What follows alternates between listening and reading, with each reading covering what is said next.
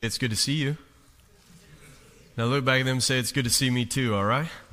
Hey, we're so glad that you're here. My name's Sam of the Great Privilege of being the lead pastor here at Crossroads Church. And what that means is every time I have the opportunity, I try to tell the greatest story ever told. Now, not because I'm some great communicator or it's even my story, but other than this story is a story about Jesus, and Jesus is the greatest person to ever walk the face of the planet. I actually believe he's more than just a person. I believe he's God in the flesh. And so if you've ever asked the question, what is God like? You don't have to look any further than the person of Jesus. And we believe the Bible is this story about Jesus. We say this around here. We say it's all about Jesus. We wrote it on the wall at both campuses. So just in case you lose track or forget that, we want to help you out by putting that front and center in our environments. And then what that means is, because this is a story about Jesus and we believe the Bible is a story about Jesus, you're going to need a Bible to follow along. And so if you forgot a Bible, we got you covered. You can just slip up your hand and one of our ushers will get one to you at both campuses. And then if you don't have a Bible, that's our gift to you. Take that Bible, read it every single day, because every time you do, you get to meet with Jesus. Amen? 3 of you think that? Every time you read the Bible, you get to meet with Jesus. Amen? Amen. Hey, Lompoc Campus, we are so stoked that you're gathered with us today. And here's what I want you to do. Turn to the book of Hosea. And we've been in this series entitled The Church over the past few weeks. And the book of Hosea is in the Old Testament and about 2/3 of the way through, or you can start in the right and turn left. And you'll find the end of the Old Testament and the start of the New in Matthew, and then you can go from there. And you'll find some guys' names, Ezekiel to Daniel, and then Hosea. I'm going to read from Hosea chapter 2, verse 14. And, one of the things that we usually do here at Crossroads, we go through books of the Bible. After the first of the year, we'll jump back in to the book of Genesis that we've been in for several weeks. But usually in the holidays, and it's like 3 years in a row, we have paused towards the Christmas season, and we've done a series entitled The Church. And one of the reasons why we do that is because we want to remind ourselves of why we do what we do, and using the idea of the church to kind of teach that. And see, the church is not a building, amen? The church is not a place. The church is a gathering of the people of God, the body of Christ. In the Greek, it's this word ekklesia, which implies the gathering of the people of God. So you don't go to church. You are the church when you gather. And so what we decided to do over the past few weeks is begin to talk about why we gather and why on this particular day, and then why do we celebrate Christmas? Like, what is this holiday really all about? And so I want to read from the book of Hosea today. And so say amen after you get your glasses out, and you can say amen when you're there. Amen? Amen. Therefore, behold, I will allure her. This is chapter 2, verse 14. Therefore, behold, I will allure her and bring her into the wilderness and speak tenderly to her. And there I will give her her vineyards and make the valley of Achor a door of hope. And there she shall answer as in the days of her youth, as at the time when she came out of the land of Egypt. And in that day, declares the Lord, you will call me husband and no longer call me my Baal or my God. For I will remove the names of the Baals, which is another translation for gods. I will remove the names of the gods from her mouth, and they shall remember them by name no more. And I will make for them a covenant on that day with the beasts of the fields, the birds of the heavens, and every creeping thing on the ground. I will abolish the bow, the sword, and war from the land, and I will make you lie down in safety, and I will betroth you to me forever. I will betroth you to me in righteousness and in justice, in steadfast love and mercy. I will betroth you to me in faithfulness, and you shall know the Lord. Let me read verse 17 once again. For I will remove the names of the gods from her mouth, and they shall be remembered by name no more. Will you pray with me? Gracious Heavenly Father, I thank you that you would help us today, that you would encourage us, and that we would be challenged and exhorted and moved all towards your purpose, your will.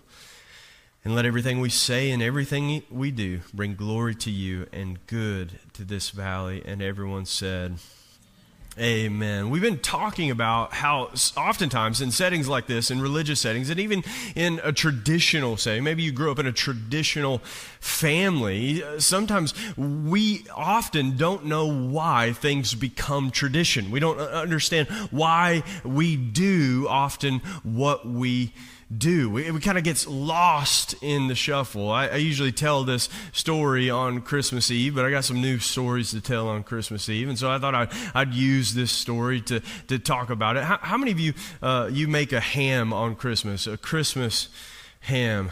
Well, maybe after this story, this is going to change, all right? Right? Every single year, my family made a Christmas ham. My grandmother Pearl made the most amazing ham, and it's all because of all the things that went into making this ham that you're not supposed to have. My grandmother would smother this thing in Coca-Cola and brown sugar. Come on, don't judge me, California. Come on. She would smother. It was the most amazing ham you would ever taste, the forbidden ham, right?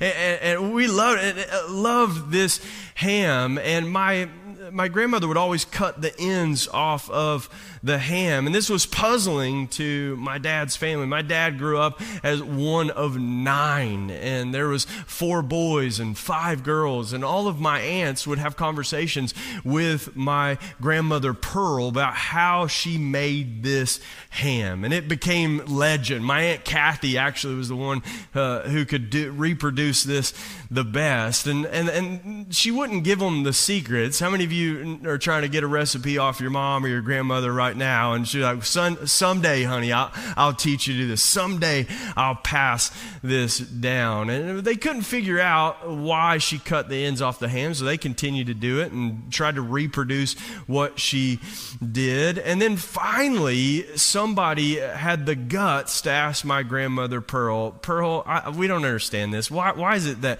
you cut the ends off of the ham? Is it to make sure that the Coca-Cola and brown sugar seeps into every orifice of this ham? What is it about? Is that the secret? Is it cutting the ends off the ham? She said, oh, honey, that was just because that was the only size pan I had to fit the ham. See, sometimes what will happen is we don't know why we do what we do. We just fall in line. We just repeat what we've seen, and we just carry on and follow suit. And that happens in religious settings. It happens in family settings. We oftentimes don't understand why we do what we do. But we've been talking about this with this idea of the church, the gathering of the people of God. And we've been asking the question, well, why is it that we meet on the first day of the week? Why Sunday? Why is this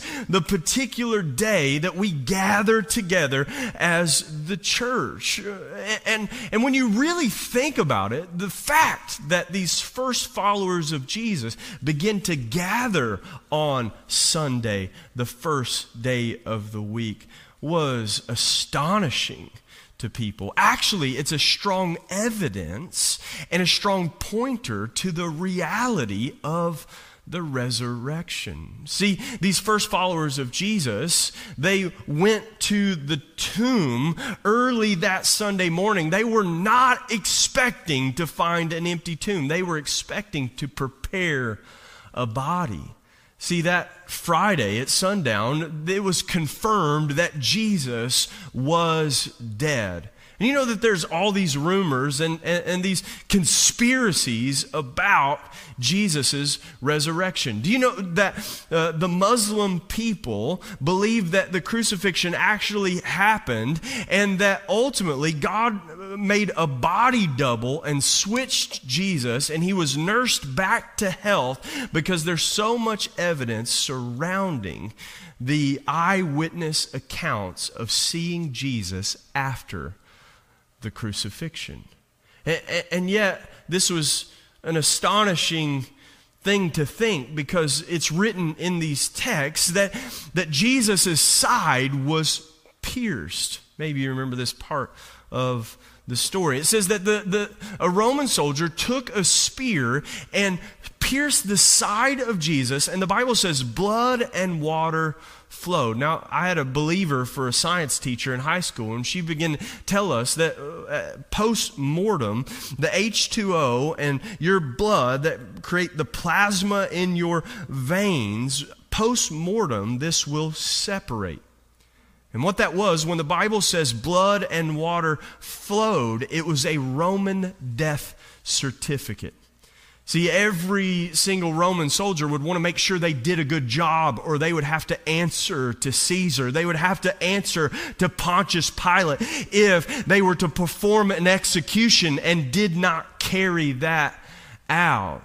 See, the Romans had perfected this form of torture, this form of execution. And yeah, there was a prophecy in the Old Testament that said that the Messiah would be high and lifted up, and cursed is the man who hang on a tree. But yet it also says that not a single bone would be broken. Now, this prophecy is outlandish and preposterous to accomplish if the prophecy is also that he'll die on a tree, because most every time someone was crucified, they would have their bones broken. Because what would happen is this process would take a long time. And usually before the sun goes down, because they have an execution date and the day ends at sundown, in order to speed this process up, they would break the legs of those on the cross, and it would speed up the process of crucifixion. But when the Roman soldier goes to break the bones of Jesus, he stopped, and they say, no, he's already dead. This is after Jesus says it is finished and gives his spirit up. And they stop him, so they take a spear and they pierce his side, and it says, and blood and water flowed. So Jesus was hung on a tree on a Roman cross and crucified, yet not a single bone was broken. It was confirmed that he was dead, and he was buried in a tomb. Now, because it was Friday evening, and it was the start of the Sabbath, it was evening and morning the first day. This was the Jewish day started in the evening, just as the Genesis account. And so the Sabbath started on Friday at sundown. And because they were devout religious people and devout Jews, they would not work on the Sabbath. And so that meant, because of the crucifixion, they were not able to prepare the body the way they would want to. And so when they showed up on Sunday morning, they weren't there to see the risen Lord, although he told them often that he would tear down this temple, and in 3 days I'll build it up again. I'll go to Jerusalem and I'll suffer and die, but the Holy Spirit will raise me from the dead. Although he kept calling his shot and then pulled off Easter, no one saw it coming. And there were only a few at the crucifixion. John, the youngest disciple, there with Mary, the mother of Jesus, possibly Mary Magdalene. All of the other disciples have fled. They are not expecting him to rise again. They've carried on with their life. They've hidden from the persecution of the Romans. No one expected this to happen. But then these ladies decide on Sunday that they'll go and they'll prepare the body. They'll work on that day. See, they believed they couldn't work, and they were going to commit a sin by preparing the body of Jesus, observing the Sabbath. So they waited until Sunday. Think about this fact. Think about how religious they are. Think about how devout they are, that they would rearrange their life, not preparing the body of a loved one in order to observe the Sabbath. Think about Mary, who's just lost her son, and yet she's not going to carry out a proper burial for her son. See, they worshiped in such a way. See, when you worship something, you will revolve around it. You will give your attention to something. Their attention was on keeping the Sabbath, this command from God to do certain rituals and practices in order to observe the Sabbath. This was their way of worship. And their worship would cause them to neglect the things maybe they would want to do. See, let's just put that there for a second. See, everyone worships. The question is not whether or not you may consider yourself a religious person or maybe not a religious person, but the reality is whether you think you're religious or not, everyone worships. The question is what? And yet worship is giving my attention and my affection and devotion to a particular thing in such a way that I will revolve my life around that particular thing. Almost like a gyroscope, my life will revolve around whatever I'm focused on. Think about how so often that will happen. We'll sacrifice for it. We'll rearrange our schedules in order to do it. We won't do the thing we want. We'll do the thing that we think will bring us value. The thing that we will suffer for. The thing that we will sacrifice for. That is what we worship. Friends, is your life revolving around the person of Jesus? Is he at the center? Am I observing and worshiping and adorning him so much so that I will rearrange my schedule? I will rearrange and sacrifice my life, because this is exactly what happens on that first Easter Sunday. When they go to the tomb, they expect to find a body, and what they find is the stone has rolled away. There's an empty tomb, and an angel appears before these ladies who showed up with spices to embalm his body, not expecting the risen Lord. They look for his body. They begin to weep because they believe someone's stolen his body in the night, and an angel appears to them and says, "Why do you look for the living among the dead?" And yet they begin to look, and some of Mary and the others run off, but Mary Magdalene is left, and Jesus appears to her. She mistakes him for the gardener at first. She's so not expecting him. It's so out of context. It's like seeing your teacher away from the school. You're like, I thought you lived at the school, right? It's like seeing me at the grocery store with a different hat on. You're like, who are you, right? Like, out of context, they misplace the person of Jesus. We thought you were the gardener. And then he says, no, it's Mary, it's me. Go and get Peter. Go and tell the others. She runs on to tell them. And yet when they get there and she tells them what has happened, the thing that he's prophesied, the things that he foretold, he called his own shot, pulled off the first Easter, and when they get there, they do not believe them. Can I just tell you, friends, fellas, this is a lesson for us today. If the ladies in your life tell you that they saw a dead man walking, you should believe them, right? And yet, this is another evidence of the resurrection, is that women were the first eyewitnesses of the resurrection. See, their testimonies were not credible in this culture. It was not, they were not to be believed, and yet in God's sovereignty, he chooses to appear to women first. If you were making up a story that said once upon a time there were ladies who saw the resurrection of Jesus, you would not make that up. You would just tell it the way it is, because if someone read that, they would say there's no way that is possible unless it actually happened. And then Jesus appears to Peter and the other disciples, and then Thomas. And then 1 Corinthians will tell us that he appeared to more than 500 individuals before his ascension. And Paul writes in 1 Corinthians, he says, actually many of them at the time he was writing were still alive today. He goes, you don't believe me? Go talk to them. They saw him raised from the dead. And here's what they begin to do. They begin to change this observance of the Sabbath. They begin to change from shutting everything down on Friday and then regrouping on Saturday evening. They went from observing the Sabbath in such a religious way that they realized our lives should not revolve around this day, but this man. They said we should shift our day because that day pointed to the man who would change everything.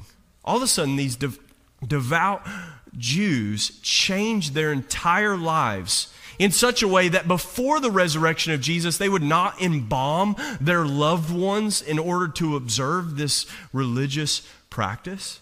They would go to extremes to observe this day. But now, the day changes to Sunday, the first day of the week. They started saying, you know what? We should every week gather on this particular day to celebrate and remind that Jesus changed everything on that first Sunday. Somebody should say amen to that. So why does the church gather on Sunday and not on Saturday? Why did everything change? Because it showed us that the point of the Sabbath was this eternal rest that comes from the person of Jesus. And he has come and he is the Sabbath. He is Lord of the Sabbath. He is what to all the festivals, all the days, every religious ritual was always pointing to this ultimate relationship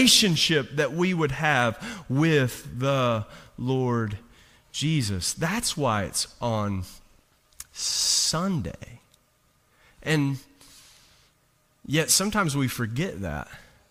Much like what we do with Christmas.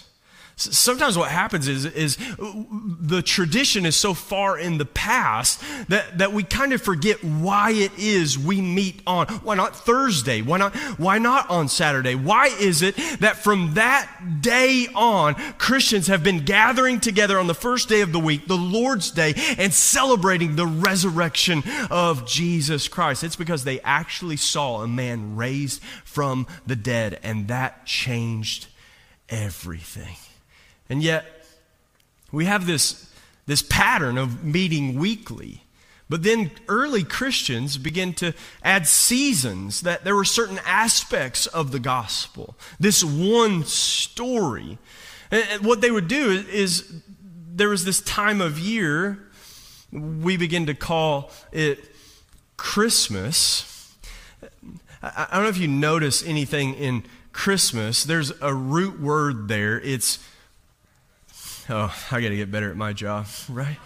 That root word is Christ, meaning that Christmas is about Christ. And you can't remove that out of it. See, first Christians begin to celebrate this Advent, the coming of the Messiah. Christ means the Messiah, the chosen one, the one who was to come and change everything. And they believed that was this Jesus. And so they would teach their children, they would celebrate this time, his birth, because ultimately you cannot separate the two, that ultimately the whole story, the whole gospel, this good news that they would carry to the disciples. That's why Isaiah says, blessed are the feet of those who carry good news. The ladies running from the tomb to tell the boys, he is risen indeed. And I must tell everyone. And so they would say the whole point of him coming was to die, to carry this out. He lived to die from cradle to cross. We tell the whole gospel every time we gather together, but we celebrate this coming King who came as a baby. They would celebrate this Advent, the incarnation, that God became a man. Why? So he could live as man ought to and die the death that man deserved in his place. Why? To give him the life that God has always longed and ordained to give human beings made in his image. The whole thing, from Christmas to Easter, the whole thing is about Christ. And yet you can't remove it. And there's some debate, right, about how we got Christmas. We've been talking about this idea. Some people say that Christmas was a pagan holiday that Christians hijacked and made to Christ. And if that is true, we did a good job. Right? We did a pretty good job, man. If that's true, and we hijacked a whole holiday and gave it to the glory of God, and it's still going on thousands of years later, good job, right? And yet it's expounded. The holiday has grown. And the Bible says, like his kingdom will know no end. The holiday has no end, even though oftentimes we think that culture's been able to hijack it. And you go, well, we need to remind everyone for the reason for the season, and yet they cannot remove Christ from Christmas. Do you know that recently, my guy Tim Allen, the original and best Santa Claus, right? My man Tim Allen was criticized because of the new show on Disney Plus, the new Santa Claus series that they made. He was criticized because this show about Santa Claus was actually pointing to Jesus and the Christian holiday. Think about a turn of events where in years past the church has been in uproar of, man, we need to make sure Christ is in Christmas. And even when they try to remove, even when now the holiday has more to do at times with others, with this Christmas tradition of Santa Claus and trees and lights, and even then they can't remove Christ from it. That whether you like it or not, the origins of Saint Nick, a devout follower of Jesus who would give gifts to others out of his generosity because he had been bestowed the love of Christ on him, and out of generosity he would give gifts. Even in a secular pagan show, they cannot remove Christ from Christmas. It's there. Tim Allen was reported saying, listen, we're not belaboring the point, but this is uniquely a Christian holiday. And so we can't remove that from reality. And yet, the Bible says the light shines into the darkness, and the darkness cannot overcome it. Listen, friends, you will never be able to remove Christ from anything, because Christ has ruled and reigned, and he has a name which is above every other name. The Bible tells us in Philippians, because Jesus came and lived, poured himself into a man, lived a selfless, obedient life unto death on a cross, God the Father has given Jesus a name which is above every other name, that every knee will bow and every tongue will confess to the praise of God the Father. The Bible predicted that Jesus would be the most famous person in human history. This little baby born in a manger in the city of David, but from Nazareth, and nothing good could ever come out of Nazareth. Born in scandal, born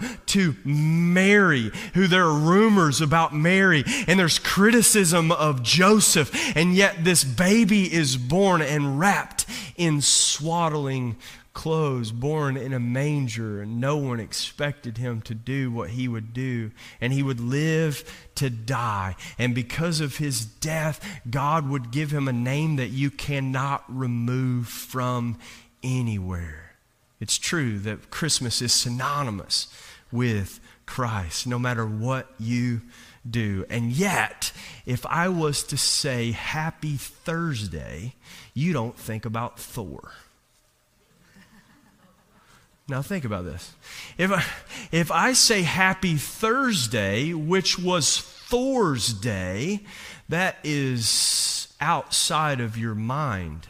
Or maybe I say Happy Wednesday on Odin's day, or maybe you got a case of the Mondays, a moon day. Maybe it's the moon, or maybe Sunday would be the day to the God of the sun. But the Bible said in Hosea, "For I will remove the names of their gods from their mouth, and they will remember their names no more." Someone say amen to that. The reason why when you are on a Thursday and someone says Happy Thursday, you do not think of Thor. It is because Christ has become king and removed the names of the gods.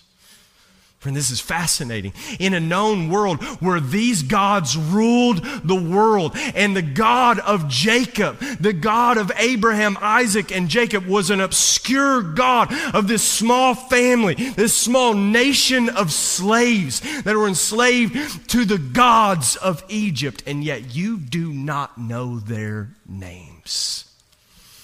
Why? Because Jesus changed everything, friends. This is the good news. This is why Christ will always reign. This is why this kingdom will know no end. You will never be able to take Christ out of Christmas, that you can celebrate all of its lavishness. You can celebrate the coming of the King, and you can go above and beyond because the celebration is worthy of the King. And the question is, will I revolve around this reality?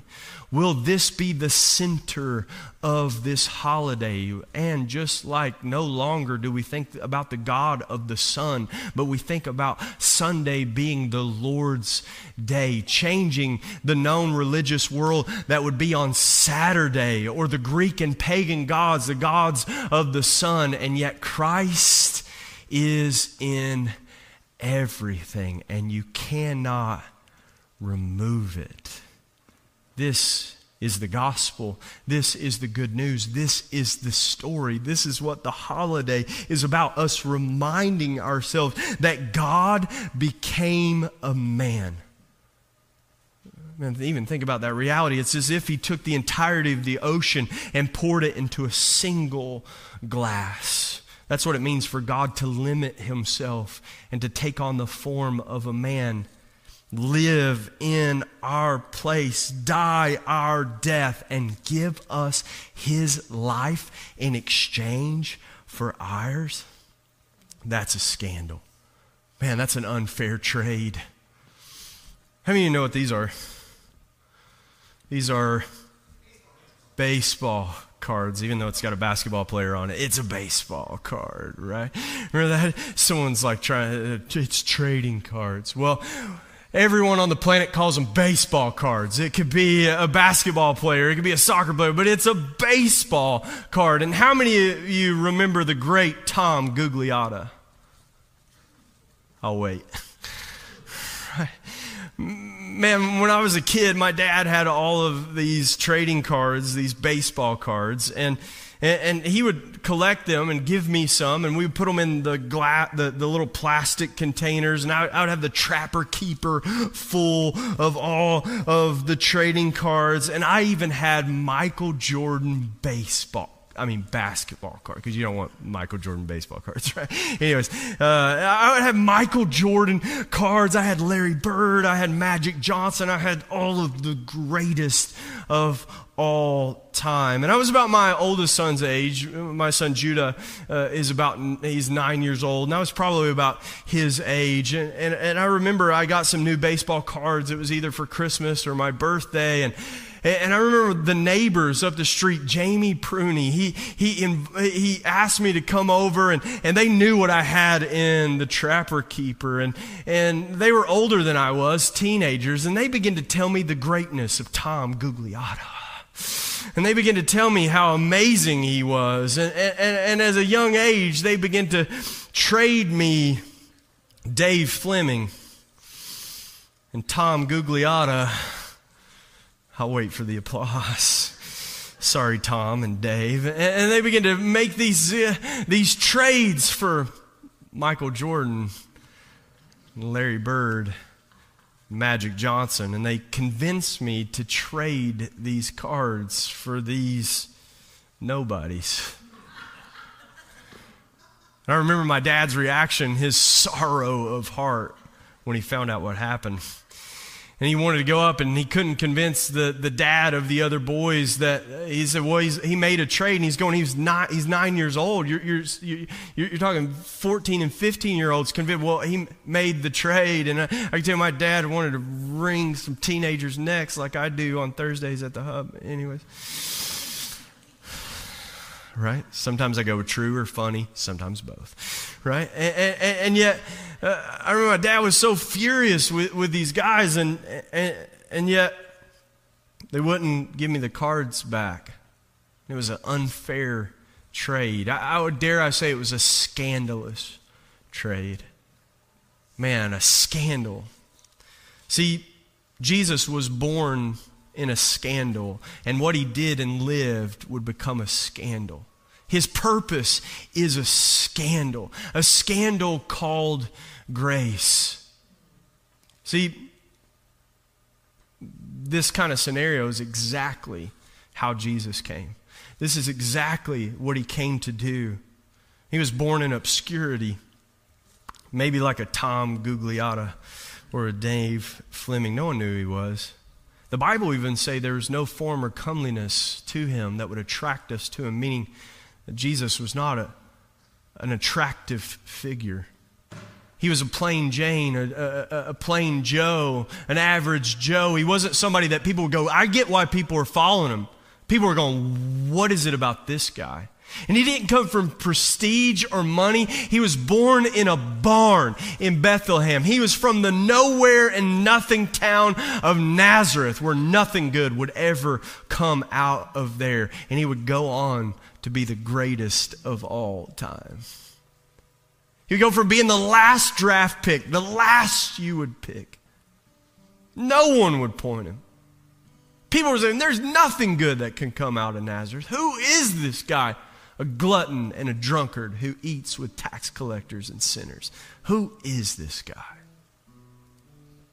And yet, because of the life that Jesus lived, this perfect, blameless life, he would perform miracles that would point to who he was, but the ultimate miraculous work would be putting to death, overcoming sin, crushing the head of the serpent, and trading his life for yours.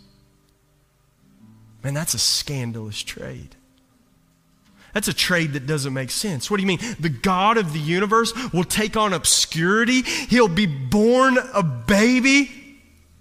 He'll live a life with one sole purpose, to be the spotless Lamb of God.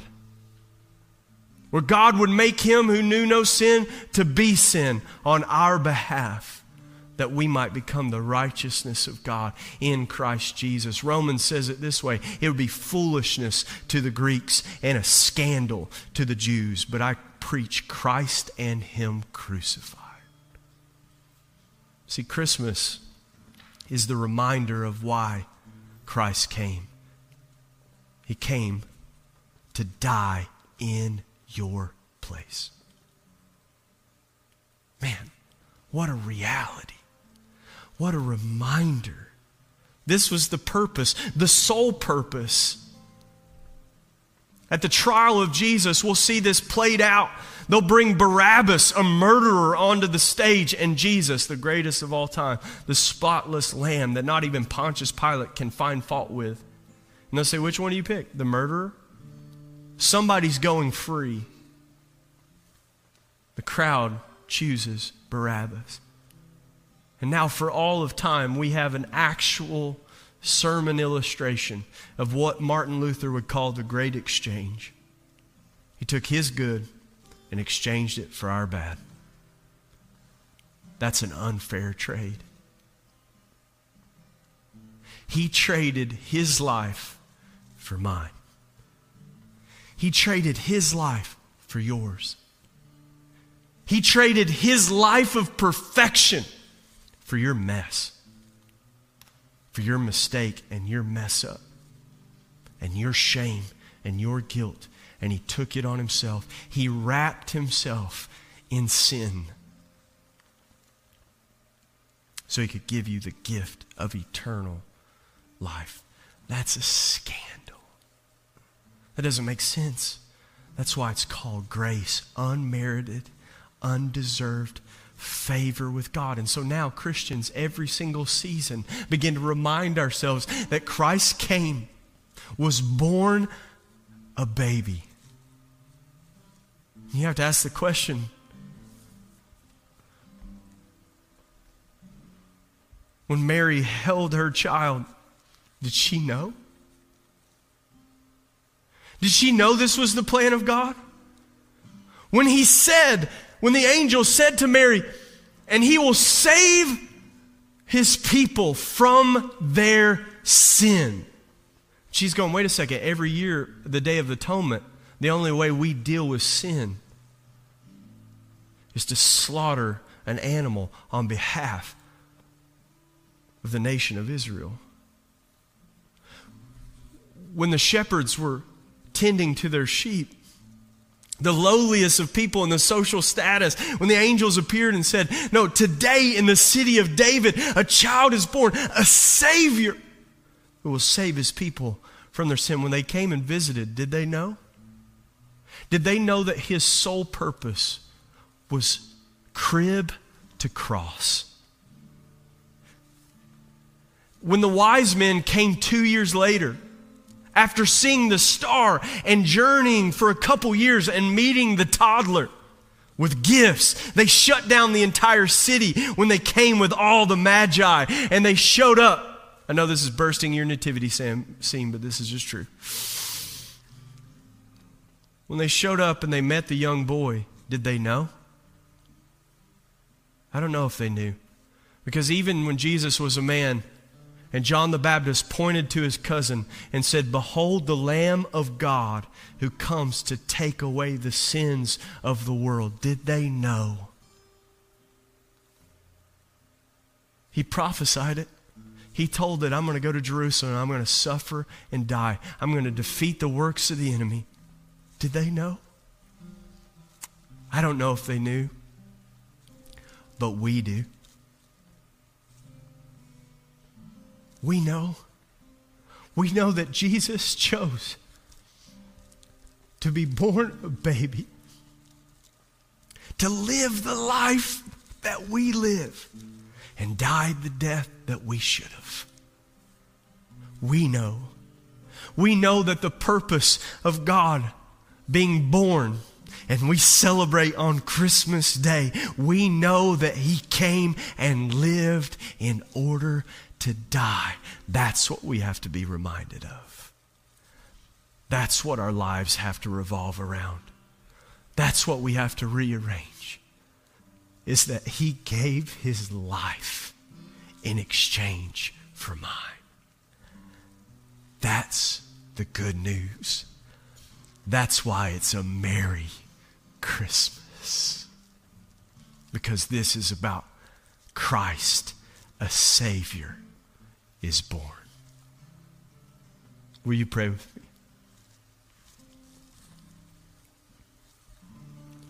Gracious Heavenly Father,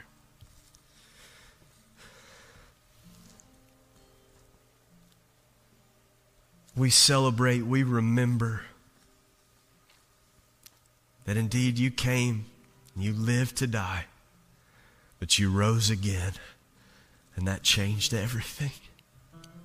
And so we remember knowing the whole story, crib to cross. We know that you set before the foundations of the world that you would send forth Jesus at the right time to be a propitiation paid for in His blood, the payment for our sin. And now we know our debt has been paid in full. It is finished. Because you came and lived and died, and you rose again, and you offer us this new life to be accepted by faith. We thank you for this scandal. And every Sunday until you return, we'll gather and tell the stories and the rumors of our God. Every week we'll gather together and we'll celebrate the reality and the good news of Jesus. Every year we'll celebrate, we'll remember, we'll be reminded that you came to us, not that you asked us to work to you. Every day until you return, we'll carry out the Great Commission. We'll carry the good news, telling everyone about this Jesus so that they might be ready for when you return. Jesus, let this Christmas be a Christmas like never before.